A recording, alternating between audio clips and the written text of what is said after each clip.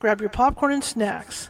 Find a comfy spot, take a seat or lie down, and let me transport you to a place of fantasy, ghost stories, ancient legends, odd creatures, alien encounters, and other magical topics.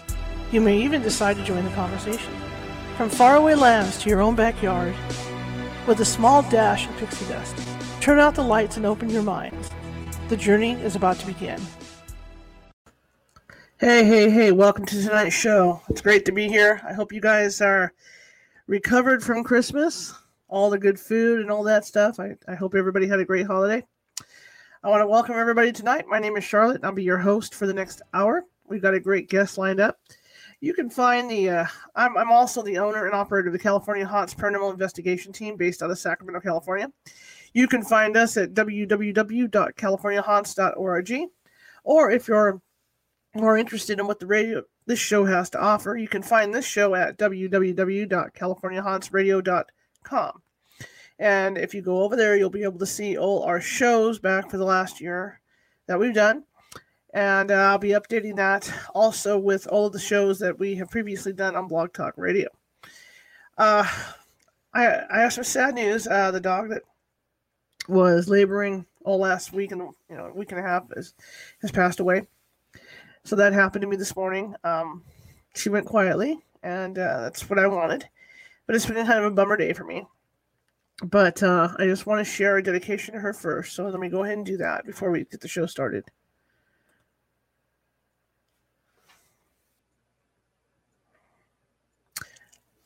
Anyway, so as I sit here, I've got some updates for you guys too on stuff. We are going to be doing some psychic development classes this month. We're going to be doing a basic psychic development class where you guys can just get your feel to see if you might have any abilities or anything like that, or how to build abilities that you already have and start expanding. I mean, to be truthful, everybody's born with psychic abilities. We just they kind of go in the rear view as we get older. And sometimes you need to take a class or two to see if you can bring them back out. And that's what the first psychic development class is about. And so that's a psychic development class 1. I'll be advertising at California Haunts Paranormal Investigation Team Meetup and here on StreamYard as well for that, and Facebook. Okay. And we're also going to teach an advanced psychic development class this month as well. Those are for people that have taken the first class and would like to learn more about their abilities. Okay. I'll add some more stuff at the end of the show, but right now our guest is in the green room as he prepares. I see him sitting there. So let me go ahead and call Jared in. Oh, Jared gets settled. Wait for a wave. See when he gets settled in. I got a wave. I got the thumbs up. Here we go. Hello. Hey, how's it going? Good. How are you? I'm good. It looks like I have to move my camera. I am going to move it. Let him get adjusted, guys. Let's see. It's all about getting adjusted. Being in the right spot. Maybe no, we'll go that way. I don't know. This is so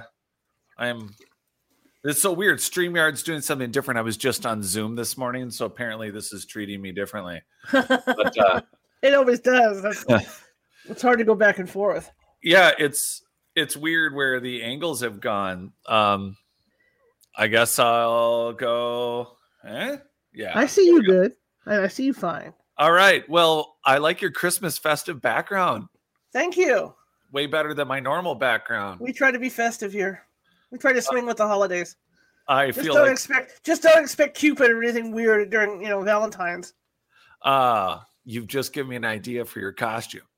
There we go. Oh, that'd be great. I'd look great in a diaper. Yeah. Have you seen Love's Cupid? It was on College Humor like a decade ago.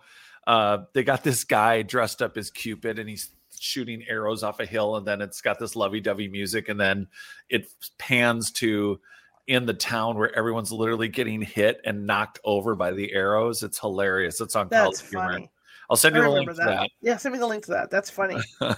So tell people about you for the people that haven't seen you before, because we do have a lot of, some new subscribers and stuff. So yeah, I'm super excited. Your channel's growing faster than you can shake a pointing stick. Yes, that's great stuff. So I am Jared Murphy. I have a site called notaliens.com, and it's based off of a book that I wrote called It's Not Aliens, Worse, It's Us, Discovering Our Lost History. And what the topic of, and it's been a lifelong research, is that it's going to be ancient megalithic history, advanced human societies that fell, one or many. And a lot of the remnants that we're looking at now are from a once global society that does include possible survivors that we now frequently misidentify probably as alien, when more likely there are so many indicators that we were once way more advanced than we are now. And so through podcasts, through guesting on great shows like yours and a lot of other shows, I just did Leak Conferences, Leak Projects online conference 2 weeks ago. That's out. That's virtual. That's for everyone. It's on YouTube. I just put out a documentary on Not Aliens on YouTube. That just got published a month ago. That kind of will bookend for no matter where we go in this conversation today. For those of you that are new, you should go check out my new documentary on YouTube on Not Aliens. That's cool. So tell me now, because we've had this conversation before, obviously, but tell me why you think that aliens didn't help the ancients build their stuff. Well, so the short answer is that we have so many indicators. It's kind of like you would, if we found every generation of cell phone, and for those of you that can tell, at least by my age, that yes, I remember the Motorola flip phone, and I remember as a kid seeing people with those stupid brick phones. But if we found all those cell phones between Greece, North Africa, Egypt, the Western hemispheres, and South Americas, only if we were doing this chronologically in the way we treat history, if we only found the Motorola flip phone recently in Guatemala, we basically would have to look at all that technology and say the same thing and say, well, aliens made it. And that's basically the equivalent of the societies that we have these dynastic cultures. So somewhere either pre-biblical flood, 12,000 years ago, 13,000 years ago, pre-Mount Toba, 75,000 years ago, there was a global society that was engineering ancient advanced soils. So they weren't just terraforming. They weren't just farming. They were creating ancient advanced biochars that could filter heavy metals and filter their carbon content out of the atmosphere. They were using piezoelectric properties within the soils, and they were building buildings that could negate earthquakes. And so when we look at each one of these structures through Victorian eyes, it's been very easy for us in our last, if we look at where we've been in 100 years, from not, horse and buggy to using the technology we're on, it was easy to jump to aliens because if anything, it's a very primitive mindset. It's a primitive mindset that we look at it and went, well, look at our cell phones. We're the most advanced we've ever been. Yet we have genetic abilities like superhumans on Earth that we do documentaries about, like Wim Hof and Stig Severinsen, and controlling your autonomic nervous systems and your inflammatory response and your heating, your cooling, there's people who believe in paranormal and the idea of mind control. And of course, remote viewing is a real thing. Second sight. We have all these examples and abilities where we're always like, well, that's an amazing thing. That's an amazing thing. And then collectively we say, well, we've only been around, like we're only 10 to 15% conscious, but at what point were we 100% conscious? And when we look at the technologies that are left in the ground, and we find them on every continent, polygonal construction, so cymatic construction that helps with earthquakes. We find ancient engineered soil, the same engineered soil, that ancient engineered soil that's found in Brazil is found in the savannas of South Africa. It's found in North Africa. It's found in Central America. There are other types of engineered soils that are found. And yet we find keystone cuts and stone spheres and these polygonal constructions all over the world. And we continue we're kind of, I think, at the end of the thread of having to justify that, look, we got our history wrong. There is no prehistory. There's always history. And it's harder to put together history that we don't have a written text for. So what a lot of people get trapped in and have been for quite a while, and justifiably so, it's just easier to look at, well, I read this Sumerian text, and I read this I read this Hindu Veda. I've read the Sanskrit. I've read, I've seen, we have megalithic ruins in Japan. We have megalithic ruins in South America. And it's only because of LiDAR scans, advances in nuclear DNA testing, nuclear sedimentary testing, that we are finally at the precipice of a revolution that we can stop telling ourselves the stories, because we have slivers of truths in all these different cultures and religions where, yeah, the idea of reincarnation is nice, but don't you find it odd that we know on a mainstream level that we have this magnetic aurora around us, that we have a collective human consciousness, that at the quantum level, we know that it exists, and yet we don't equate it to all the other ancient finds, the weird cuts in our genes. There's a lot of things that when you table all the facts, it very much shows that it's very reasonable to have all these generations of cell phones all over the planet, because it's not that someone just random showed up and went, look at the little buggers. They're skinning a lot of deer, but let's show them how to move 1,000 ton stones in the middle. And that's ridiculous.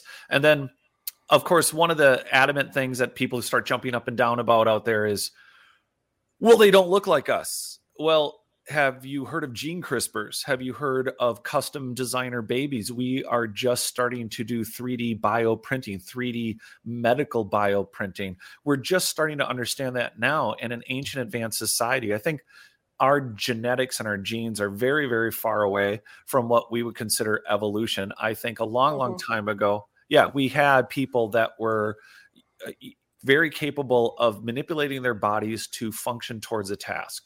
So whether you say you've seen an alien, there is a greater likelihood that you're looking at a human being that if they're going to do a 0-point turn in a Mach 25 anti-gravity spacecraft, that maybe being shorter, maybe being translucent, maybe having quicker onboard frequency energy communication with a body and a mind, that we already do with F-22 fighters and assorted other military objects. I mean, there's already mind control at our level, but at their level, tripping out a human body to be what it needs to be in reference to its external machinery.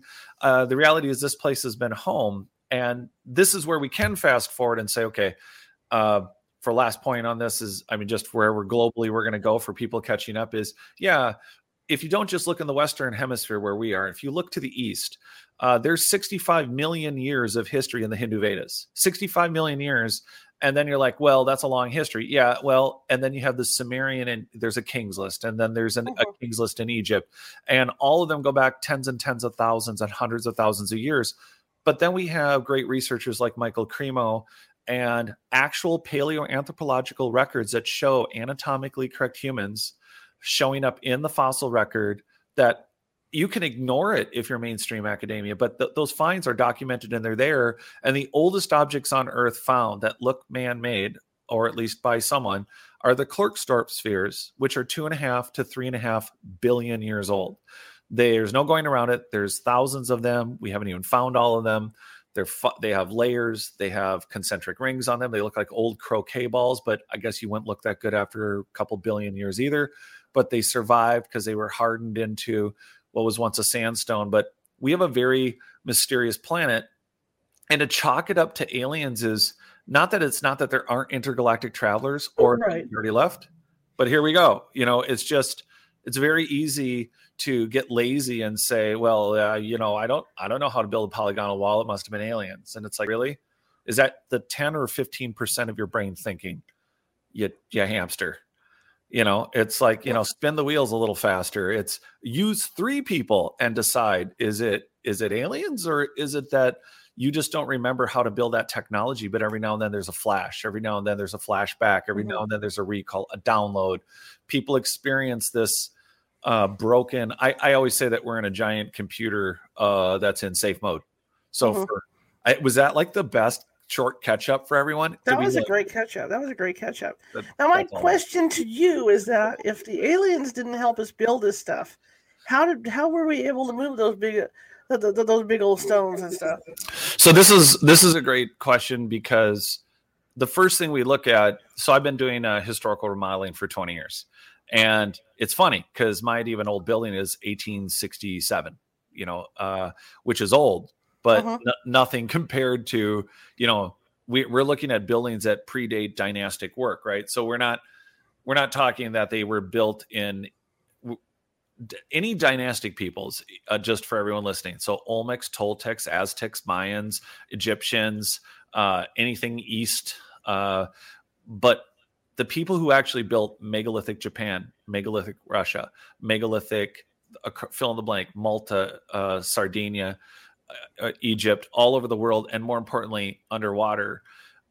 These constructions, not only did they have to build them, but if we fast forward it into polygonal construction, the sides of these constructions represent the very frequencies and energies that hit that building. Just from a catastrophic standpoint, we're dumb enough to get, okay, well, we figured out that these walls move with earthquakes. So not only were they cutting 800, 700 ton blocks, and here's the thing, you have to core sample. There has to be some destructive testing and building material sampling, which they're being, I believe, more courageous in doing in other countries than are here. And I think that's making a lot of standard academics nervous, because they're actually going to have to dust off their tables and do some new research and not grade off a 40-year-old info because they're just not wanting to change. The reality is that to build a construction like that, someone had to take a device. So one, there's what's the machinery they used to move things with impunity? How did they choose to cut the shapes they did? Because someone had to measure somewhere so many hundreds of miles down in the planet and so many hundreds of miles over that there's some plate or tectonic shifting that when that earthquake goes off, this building over here is going to be affected. So not only is it's a twofolded question. One is, what is the building material they used, which we don't know because we have to do destructive testing. We have to do core sampling, just like was found about the Sarsen stones that were published just recently about the Stonehenge, that it's mostly silicrete and like 97.9 or 99.7% silicrete, which that's a very interesting type of material. And also then, what is the foundational structure of these buildings? So the material, what it is, using machinery, what we think of when we see these giant polygonal constructions is that, well, we don't think that just like our homes, we have plaster, we have sheetrock, we have plastic, we have roof shingles, and we're looking at these buildings going, they could measure frequencies and energies, and you can't slide a piece of paper between them, but clearly we never ever verbalize. Oh, thanks. That is the current cover of the last edition of my book. The new edition, by the way, I'll keep talking on this, but the new edition is coming out the next. You're the first person I'm actually saying this to, outside of a private conversation with a good friend tonight. Within the next 6-7 weeks, there will be a new edition out. Cool. So there will be an updated edition. In fact, there will even be a color option if you would like to buy it, and. That's a good thing because there's 336 pages and there's a lot of photography, and it's really hard to figure out synesthesia if you can't see the pictures in color. So, but what I'm talking on is the machines that were to not only move the blocks or cut the blocks, are they natural stones? Are they actually composite geopolymers, which Dr. Joseph Davidovich, the father of geopolymers, this is someone that is responsible for testing in Tiwanaku and not only creating geopolymers, but the identification of these blocks as not just being natural stone, and the finished materials that would have been on these stones is what's missing. You can't do laser cutted, not that they're using lasers, but I'm just saying that whatever they're using to make these incredibly complex frequency, energy deflecting and or absorbing and or using silicretes to reverberate or manage frequencies and energies, they're also going to be able to cut wood, and they're going to have finished materials that have turned to dust. And something that has been on the horizon and been available to scientists for 10 years, to prove this out, is the DNA sedimentary testing that's now available. And that means that you can take literally a molecule, barely just dust, and you can identify animals, plants, flora, fauna, and you're going to be able to identify what in the dust itself, what may have been the finished layers of these constructions. And what we're looking at so what we're looking at of these buildings like Sacsayhuaman or Ollantaytambo, you're looking at what is really the lowest layers at like Sacsayhuaman. You're not looking at a building or a construction that is actually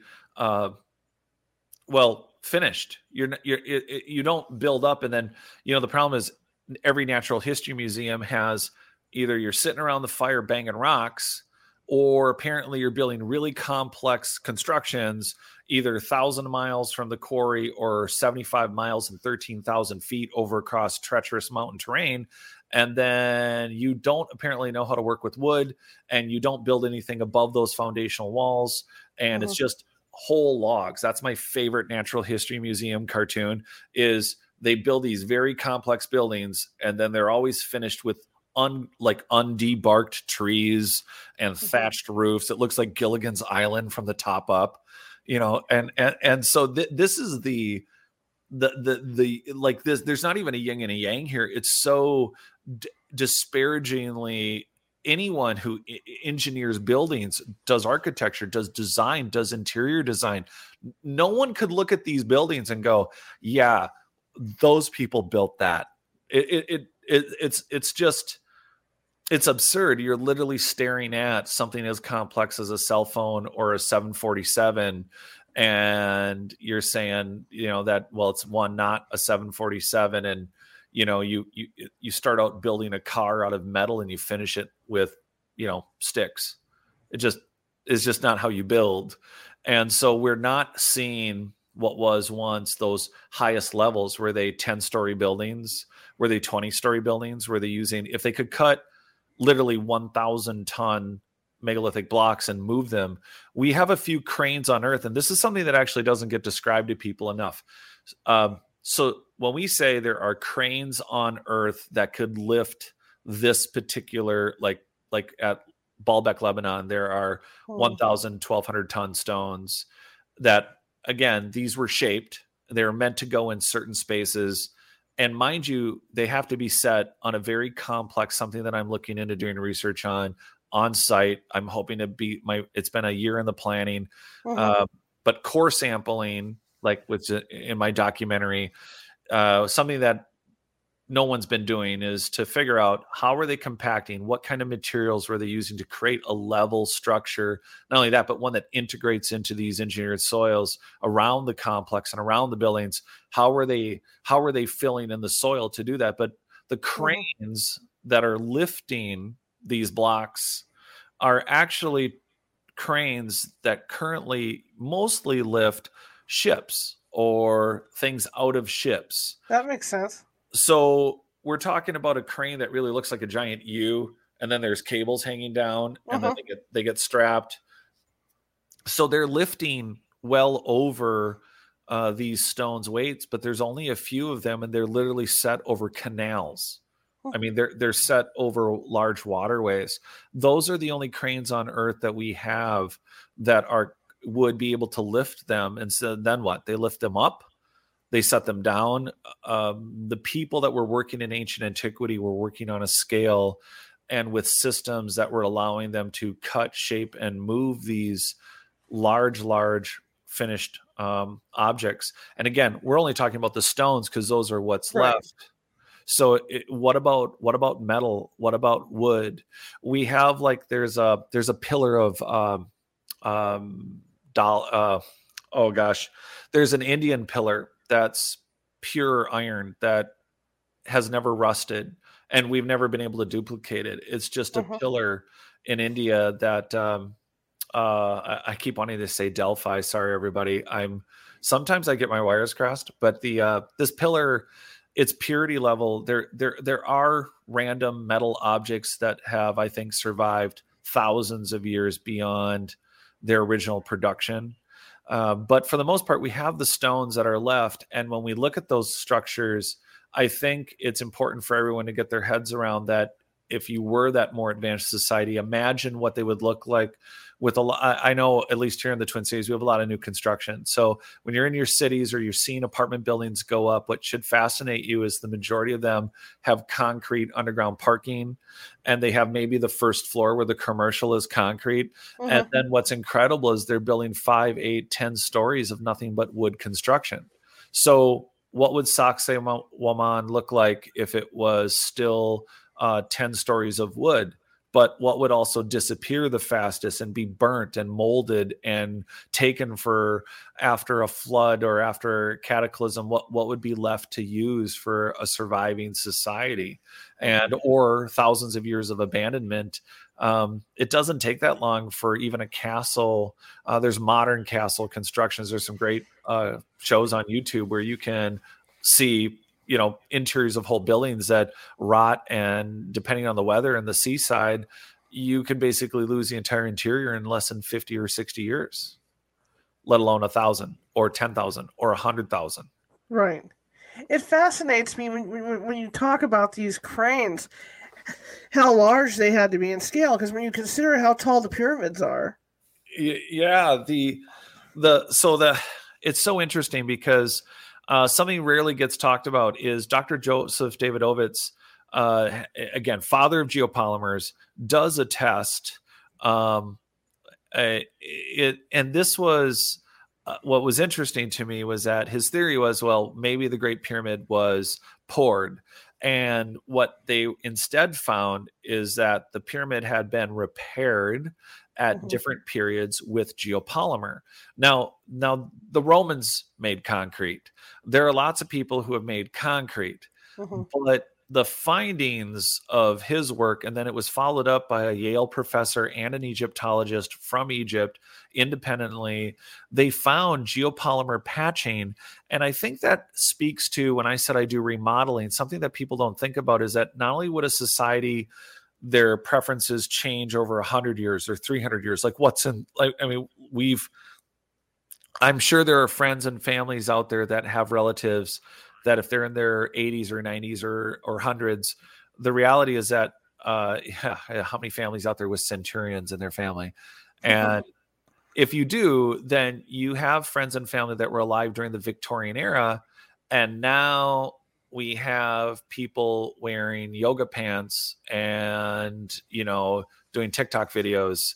The reality is that the methodology, the technology, the things that change that make a building look architecturally significant or not, we have to think about the fact that not in 100, not in 200, not in 1,000, even if when you say the word Egyptian, you could just say American and say, how would Americans' social ins and outs go over 6,000 years? So how many times over 6,000 years or 4,000 years has the pyramids themselves been adapted or not? And now, for anyone who follows Egyptology, a quick short is even the Sphinx was abandoned and it was repaired in antiquity.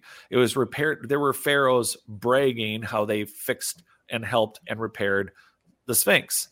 So you have to look at dynastic Egyptians as maybe their own archaeologists, where they, a smaller group came across what was once a vastly decimated, ancient advanced society and constructions, and they salvaged and they built. And there's indications of that even at the Step Pyramid, where some of the vases and the works that were found, I know we talked on that, but keeping it at high level then for everyone who's joining us.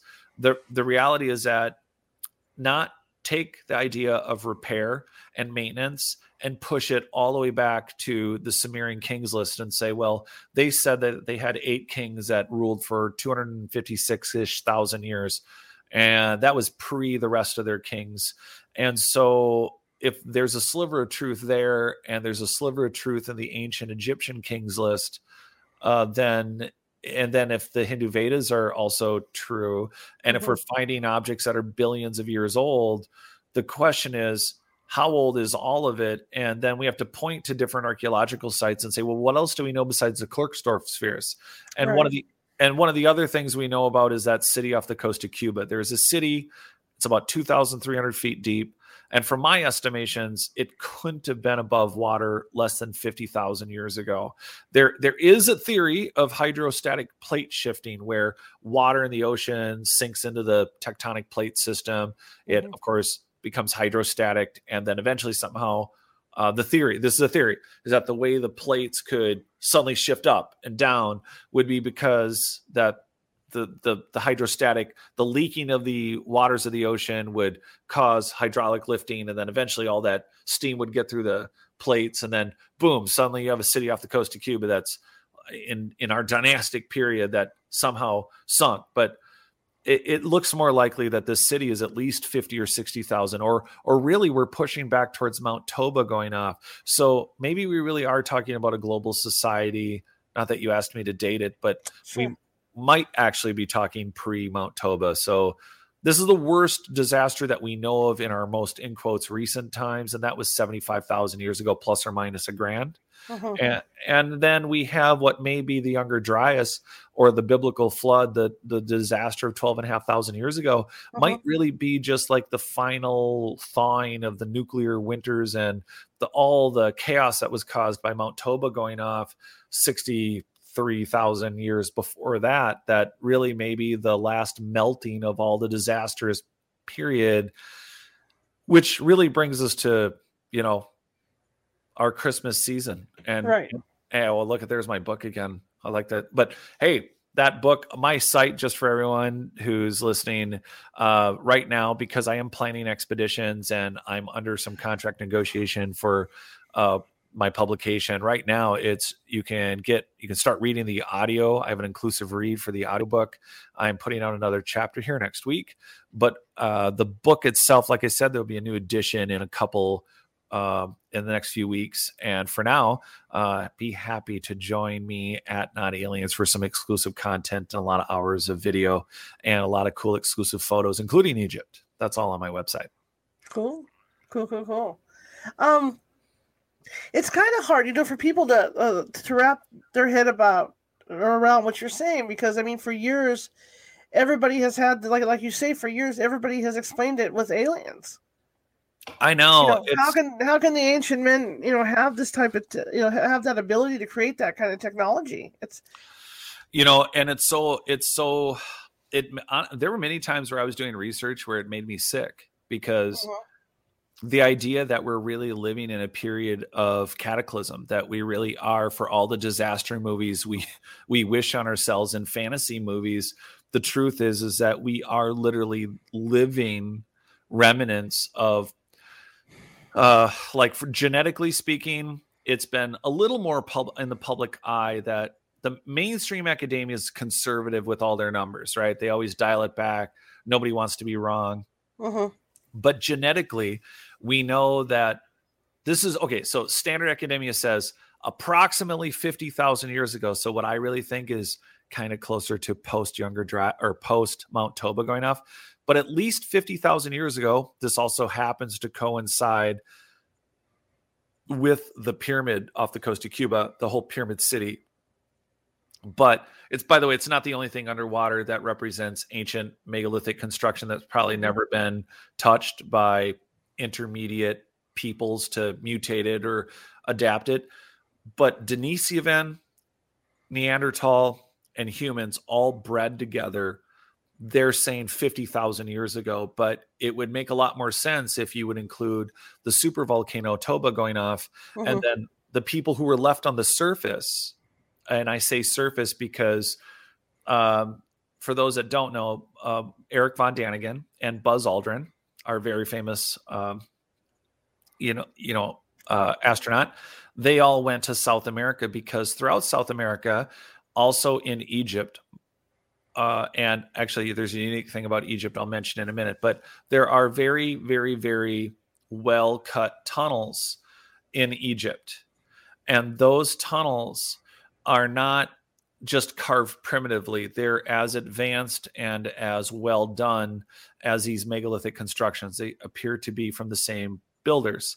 And if you're builders, and if you have either an indefinite lifespan, which we can speculate on based on legends and myths within stories, but also on the technology that they're using. I think that their medical technology, their other technology, we have indications in Sumerian math texts. There's a lot of indicators of things that have survived, like out of place, out of time objects that point towards the level of technology that we're kind of touching on. But these underground tunnel systems seem to relate to a system and a network for a group of people that very much understood they had to survive. And in order for them to survive under these cataclysmic events, that sometimes they would have to be underground. However, whoever was above ground, and I would say post Mount Toba, sure, those Denisovan, those Neanderthal, those humans, they survived together. And maybe even some of the survivors in reference to us were more advanced. Also, maybe we just got caught not getting down underground, or we chose not to. And then we also genetically have the Paracas, these elongated skulled humans that, we've talked about, that again, they're all over the earth. So are the Paracas the first example of super advanced peoples that were like, look, we burn the earth, everything sucks, we're going to go live on a beach in Peru and make textiles and get high? Are they the first alien hippies? Like, are they the first human hippies where they were like, our advanced past just blew it, we're just going to go get high and make textiles? They were known for textiles, yet at the same time, genetically, their skull and their cranial system was larger than ours, but they are human. But the irony is that despite all the collegiate people out there and are available, feel free for 6 Degrees of Separation to ask any of your friends that are into any kind of paleoanthropology why there's not a complete genetic genome check of the Paracas of Peru, because there isn't one, because it doesn't fit the timeline. So you can do two things without where there's absence of knowledge, where you want to like build up a story. We don't need that. We just need to build the facts. And then what's irritating is there's some low-hanging fruit here for us to resolve some of these issues. And if it comes down to doing genetic sedimentary testing, sure. But we got these giant elongated skulls sitting around, and they look naturally born, and they have suture lines in their head that are different. And yet there's all these multi-billion-dollar asset universities, and no one's doing the genetic testing. So we could start pulling together and weaving a really complex tapestry back together of the search and rescue, because it is a search and rescue. Those technologies represent medical advances, and what appears to be what we think of as superhuman abilities now might be our day-to-day life 100,000 years ago, or 80,000 or 50,000. And in the periods that you have in the Bible and other religious texts that show that Jared is the second oldest name in the Bible, Methuselah, then Jared. Jared lived to be like 997 years. So you're talking about, and the King's List, the Sumerian King's List. Yeah, when people are so old, you think of them as gods, but maybe everybody lived 32,000 years or indefinitely. Maybe it wasn't just an elite class.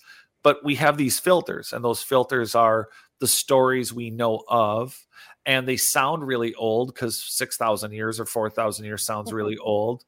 And then, we rely and filter all of our observations. And when we've only had Hollywood around a very short amount of time to give us the flying saucer, we come full circle, and we're like, clearly we couldn't have done it. Well, yeah, if you're really lazy and you don't want to add 2 + 2, then it must be aliens that gave you 5. Right. Gotcha. So you're going to be going on some expeditions, right? That's what you said. Yeah. So I got back I did the Grand Canyon, which we were able to talk about. I went looking for the G.E. Kincaid Cave. The G.E. Kincaid Cave is not where it's supposed to be. There's some further work that Rex from Leak Project and I are doing on that. Is it possible that the cave entrance was collapsed? We're down to discussing things like that, because exactly where it's supposed to be, we looked for it. It's not there. And we were able to photograph it extensively. It's just not there. But then to figure out these large, complex questions of, so there's an ancient advanced society that's terraforming the planet for clearly not just to grow really rich in vitamin-rich food, but they're filtering heavy metals. Everyone's talking about global warming, and yet there's literally hundreds of millions of acres. There's a lot. Okay, for those of you being specific. Just in Brazil, to give you an idea, they estimate that in Brazil, terra preta, the ancient engineered soil, that there's an area. This is just what they're winging it. Okay, this is, by the way, standard academia. So again, they underestimate. Currently says that just in Brazil, there's an area twice the size of Spain of terra preta. Two Spains of terra preta. That's an engineered soil up to 20 feet thick. That means they've been doing it for a while. It self-replicates. It has a lot of cool properties, but it's also in South Africa. It's also in North Africa. It's also in North, Central, and South America. And there's versions of it, biochars all over the planet. So, okay. Clearly there was a much larger population managing the atmosphere. I would think that means that they had a higher carbon footprint, because I think there was even more people on the planet than we're here now. Because again, if you took everyone on the planet and gave them an acre, they'd be in about 2 Texases. That's it. 8 billion people fit in about 2 states of Texas with an acre each. Get your head around that. And you realize that we don't have a problem with population. We have a problem with being awake, being conscious, being collectively thoughtful for each other. And, so there's, we could digress anywhere now, right? Well, no, that's mind-boggling. That's truly mind-boggling. So this is Christmas. Where's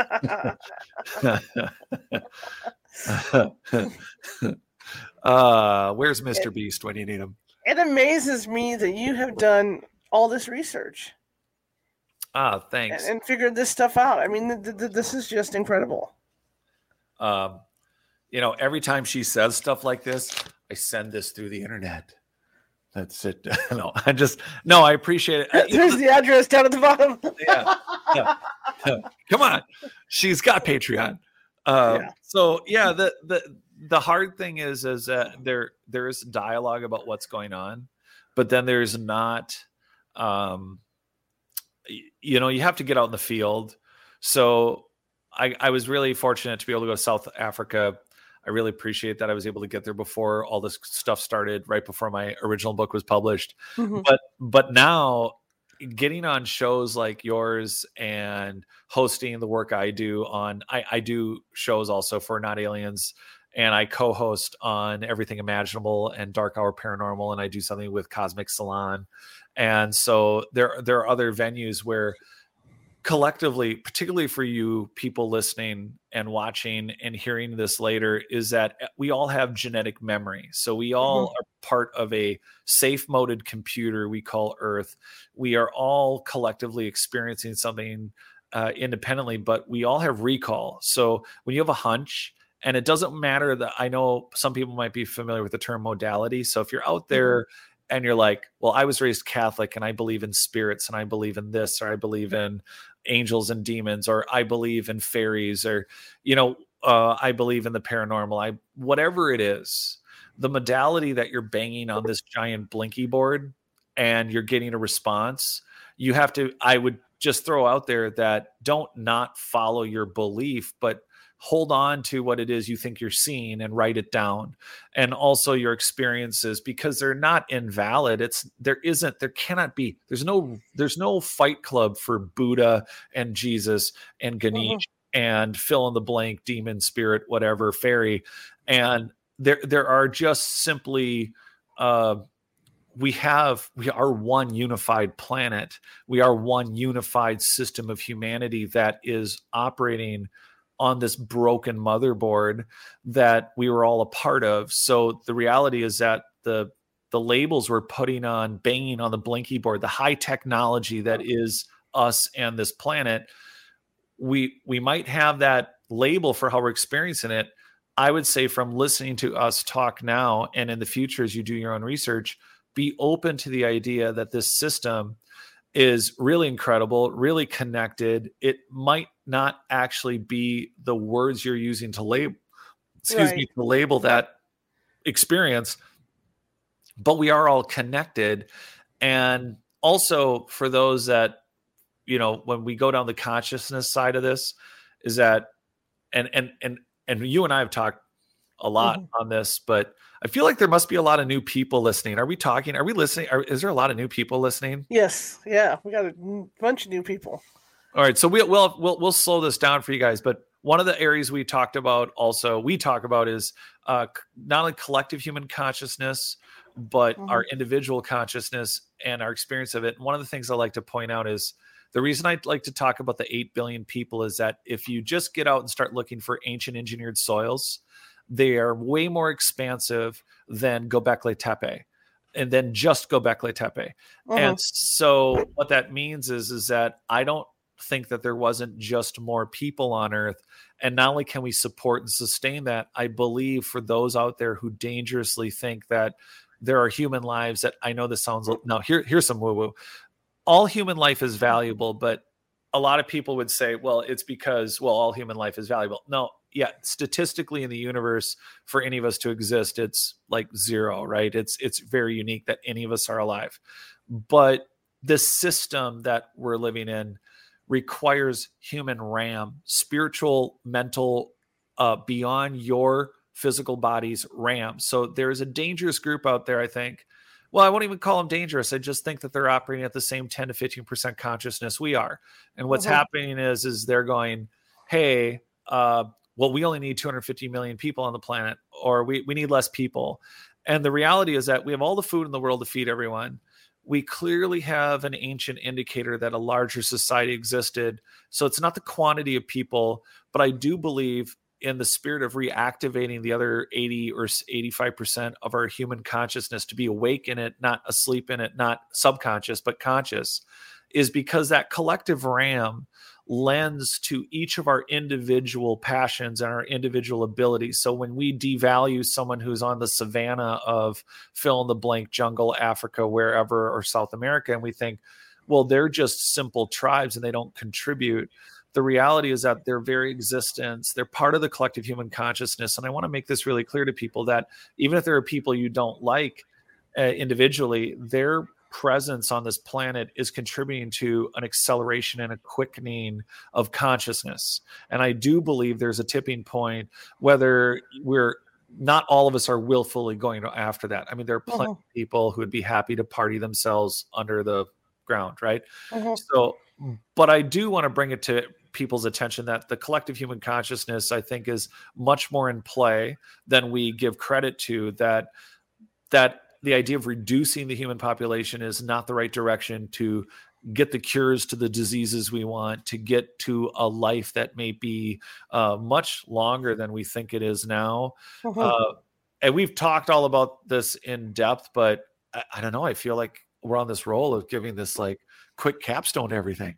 Yeah. I had a question for you too. Do you think in the future, because with technology being what it is and gene technology being what it is, that they'll be able to look at some of these ancient mummies and these ancient bodies that they're finding and get into the genes and see just what made these guys tick?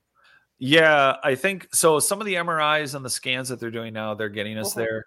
There was a cave, and I know we chatted on it, but to remind everyone out there, the sedimentary testing is literally taking the dust off the ground around a body, and they're literally taking that little of a bit of a DNA sequence.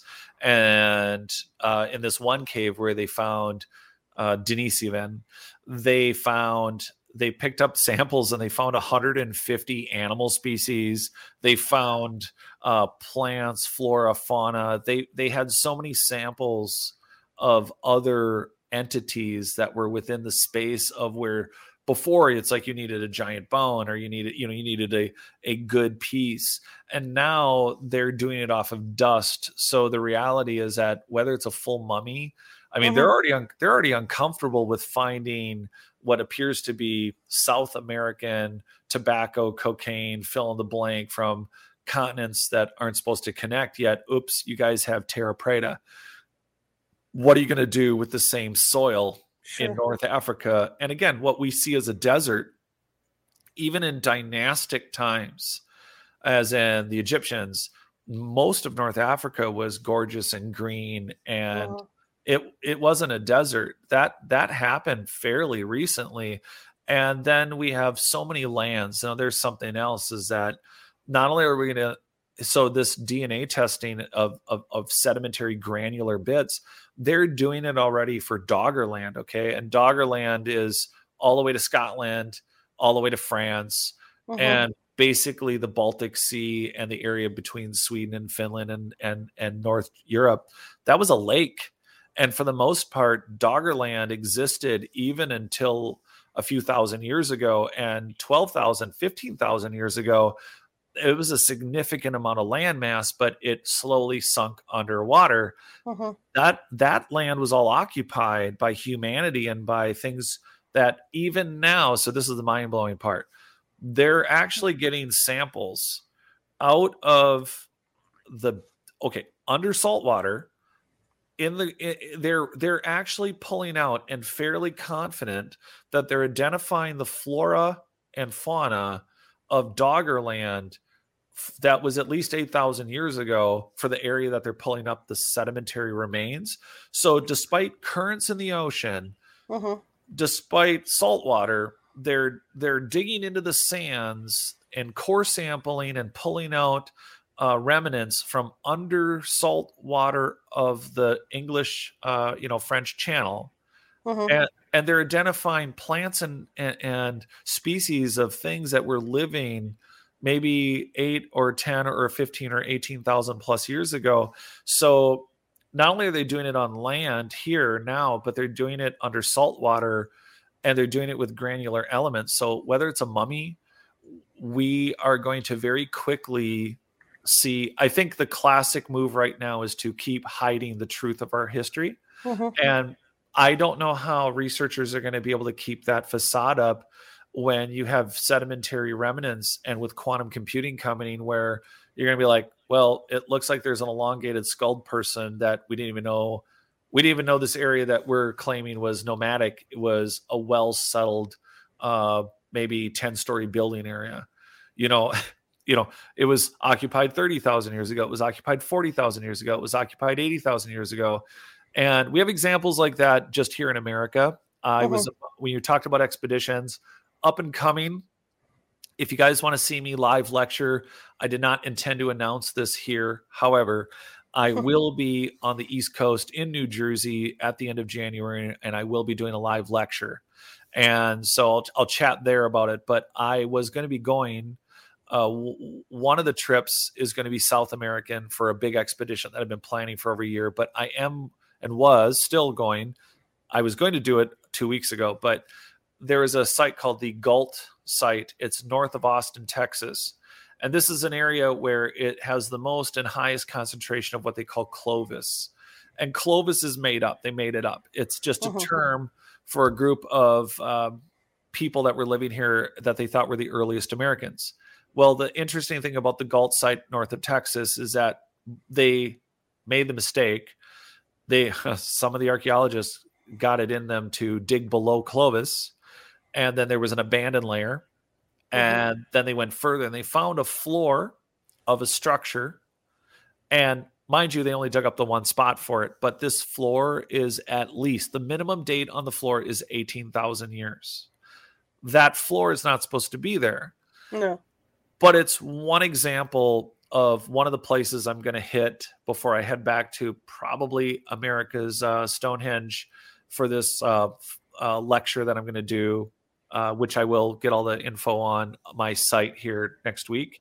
But for now, and the South American trip is not open for visitors. I'll be doing some serious field work and just that's going to be a really big, exciting one, and I'll be looking forward to telling everyone about it. But as far as uncovering our past, because of the frequency, the energy, the technology work, our genetic signatures, our collective consciousness research, I mean, the work we're doing now in quantum mechanics and just even all the way down to vibrational medicine and healing, all of it seems connected.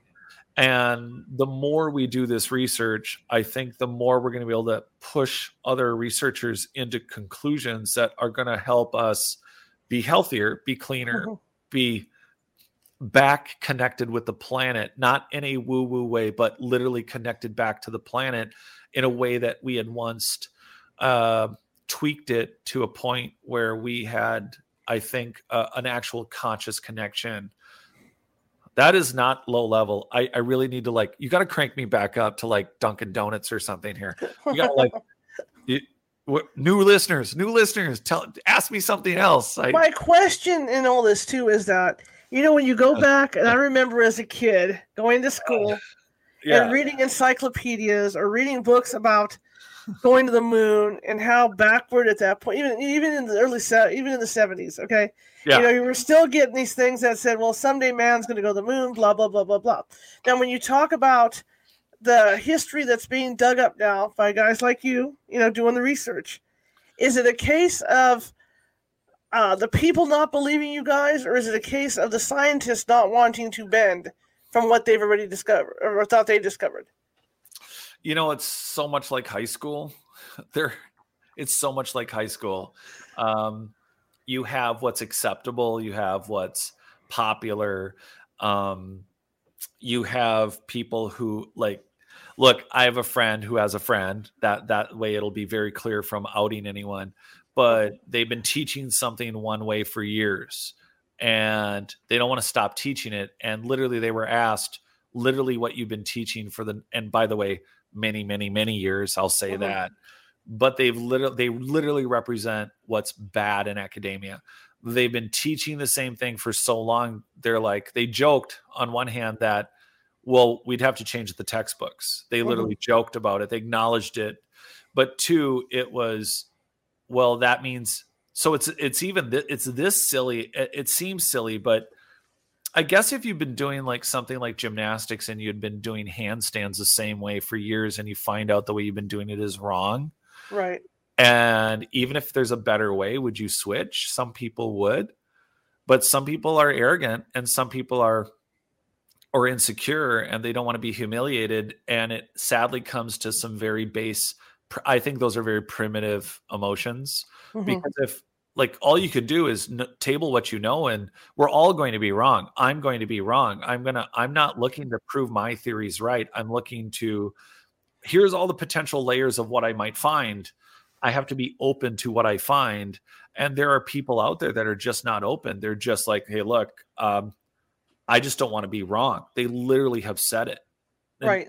And that's terrifying. It's that simple. I always thought that our history, like ancient Rome, ancient Greece, I always thought that was the most amazing thing, that we had all those records.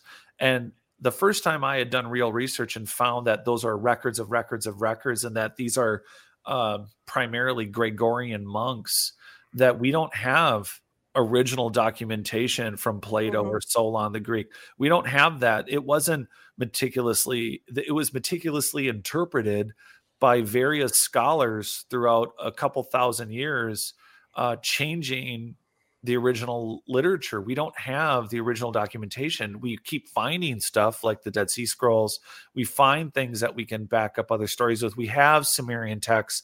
Mind you, we don't even have them all translated. And the ones we are actually translating, they're Syrian. They're not even Sumerian. They're from Jen Dale, my archaeologist and friend, who we're working on our next few books with together. We do a whole episode about this that's on my YouTube channel on Not Aliens and on notaliens.com. But we talk all about the Sumerian texts and tablets and where they originate. And that's something worth everyone looking into, because it really says how far we've gotten with what we even could look at. There's open databases. You can go help translate Syrian tablets. And mind you, it might not be the Epic of Gilgamesh, which is also in the Bible, which is a little odd. But Gilgamesh was great to find, but you might translate a tablet and spend days on it. And you might spend, after all your hundreds of hours of work, might translate a inventory list between a sale of two farmers or something. But cool. But, right. We have a lot of history that we want to, of course, expose and know. But I do think that there's a lot of people out there that, well, here's the other thing, this is a hard business. There's some freak economics of it. To be gentle and kind to all of us is to say that, hey, we need money to do this, right? And there are some people who have made a lifestyle out of, they've thought of something and they've stuck with that one thing. and they're not doing new work. They're kind of regurgitating what they found, and they're a great entertaining speaker. And I think that there's we are really on the tip of the start of the momentum and excitement. I mean, you only have to look at History Channel shows like Scott Walter's America Unearthed, Right. To really get excited about history. And I think, again, it's the craziest subject, because even the energies, new research by like the journalist who came up with the Power of Eight. You have the Power of Eight, which is, there's weird things that very pragmatic people who wanted nothing to do with remote viewing, like Gary from Everything Imaginable, we're really rediscovering that humanity isn't what we see it as, that collective intent and concentration of thought and remote viewing, and again, superpowers like controlling your immune system. There are a number of things that are possible in groups and individuals that are showing to have to do with our archaeogenetics and our archaeoacoustics, and basically archaeology as we've known it, with more disciplines involved now, including structural engineers, building materials sciences, are showing that we're way more mysterious, badass, and interesting. And the people listening, I think, have hunches on that. And the full circle now is, I think that researchers who have found one or two things that haven't gone out and done anything too new in a while, they should be willing to go out and do something new. And I think, like, I like to rock climb, but there's a lot of rock climbers out there. They're doing some incredible, amazing rock climbs. They're incredible rock climbers, way better than me. And they've made movies about some of them, and they've done great personal challenges. But do you know that, and I talked about this with you when I got back from the Grand Canyon. One of the things that blew my mind is that the Grand Canyon has 270 miles of caves. About 122 miles have been explored, not even fully, but 150 plus miles of the Grand Canyon, which is over 18 miles wide, 6,000 feet deep at many points. None of the caves, and the lead investigator, the lead professor who investigates and had managed caves in Carlsbad, said that there's more caves in the Grand Canyon. So for those of you out there that are bored or looking for an adrenaline high or are looking for a challenge, you don't need to go to Antarctica to do that. You don't need to go try to find the pyramids that are frozen under the Arctic ice cap. You literally need to know that of the 120 miles that were explored of potential caves in the Grand Canyon, to give you an idea, one of the caves that they found has over 40 miles in it. One of the caves that they found. And I highly doubt that that's all been figured and sorted out. But if you're an adventurer, if you have a hunch, if you have a genetic memory, if you have weird memories, I think getting involved in not only intentional programs and meditations, but I think remote viewing is a very interesting subject. The government uses it, at least since the 50s, from at least what they've told us. But the reality is that there are many ways to refine your right passion for looking into this. One of it is to support shows like yours, supporting mine, and having these open dialogues.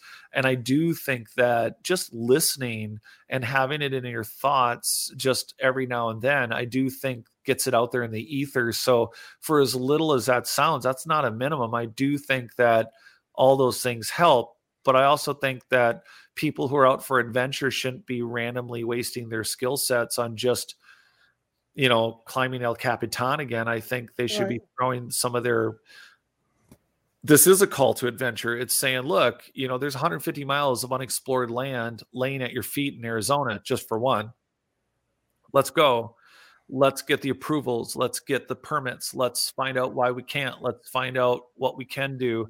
And let's start mapping and getting and mind you, that's like the first sentence.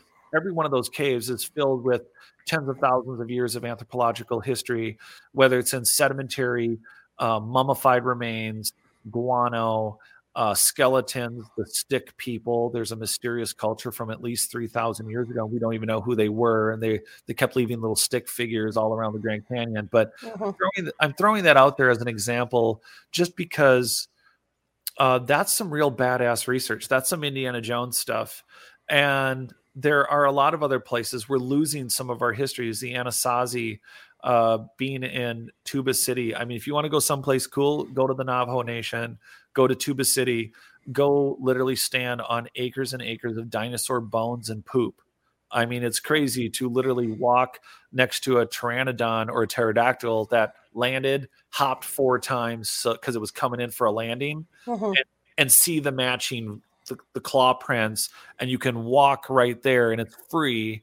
And then up in the mountains around you are Anasazi, pre-Navajo. There's Anasazi. There are great guides. There is just so many places you can go off the beaten track, just if you're going to go and tour. And I think those are important things to do for people listening, because it triggers your own memories.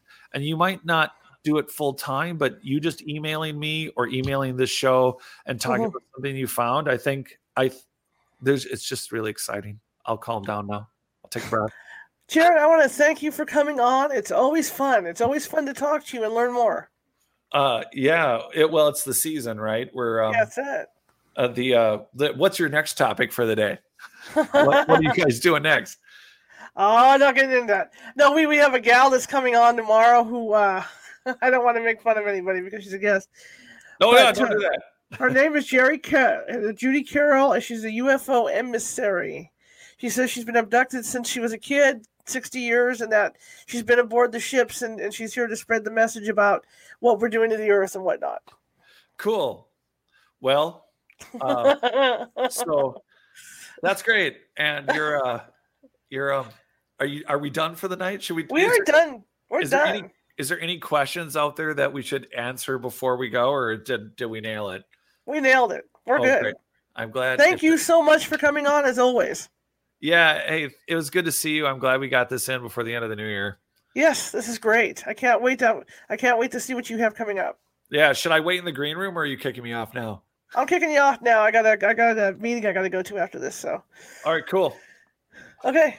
I will be in touch this week to talk to you, though. Yeah, let's do that. Okay. Thanks, we'll touch base. Okay. Thanks, Jared. Talk to you later. Have a good one. Okay. Bye. All right. That's our good friend, Jared Murphy. Let me get this straightened out here. And I want to thank everybody for coming tonight. I got a meeting to get to right after the show, so I'm going to bugger off here. But again, I'm glad we got to tease in Judy Carroll. She'll be on tomorrow at 6:30 p.m., our usual time. If you like the show, share it with 5 of your friends. If you hated the show, share it with them too. We're equal opportunity here at California Haunts Radio. Also, if you like the show and you're watching it on YouTube, click on that subscribe button, because, even though our subscribers are going up, we're still looking for more subscribers. More. I'm going to go ahead and read Jared's book and his website before the show ends, so you can see, where to go for that. And check out his site. He's got a really cool website. That ticker at the bottom means that California Haunts Paranormal Investigation Team is a nonprofit organization. So all this good stuff, mics, everything, show, equipment, comes out of my pocket. So if you could find it in your heart to help me out with that, I would really appreciate it. That would be paypal.me at California Haunts. Or if you have issues with PayPal, we also have a Venmo, so it's a lot easier. Just sign into Venmo and type in California Haunts, and you can do it from there. But I want to thank you guys for coming tonight. And again, we will be back here with Judy Carroll tomorrow, and she'll be live from Australia to talk to us about her experiences with the gray aliens. Okay? I will see you tomorrow.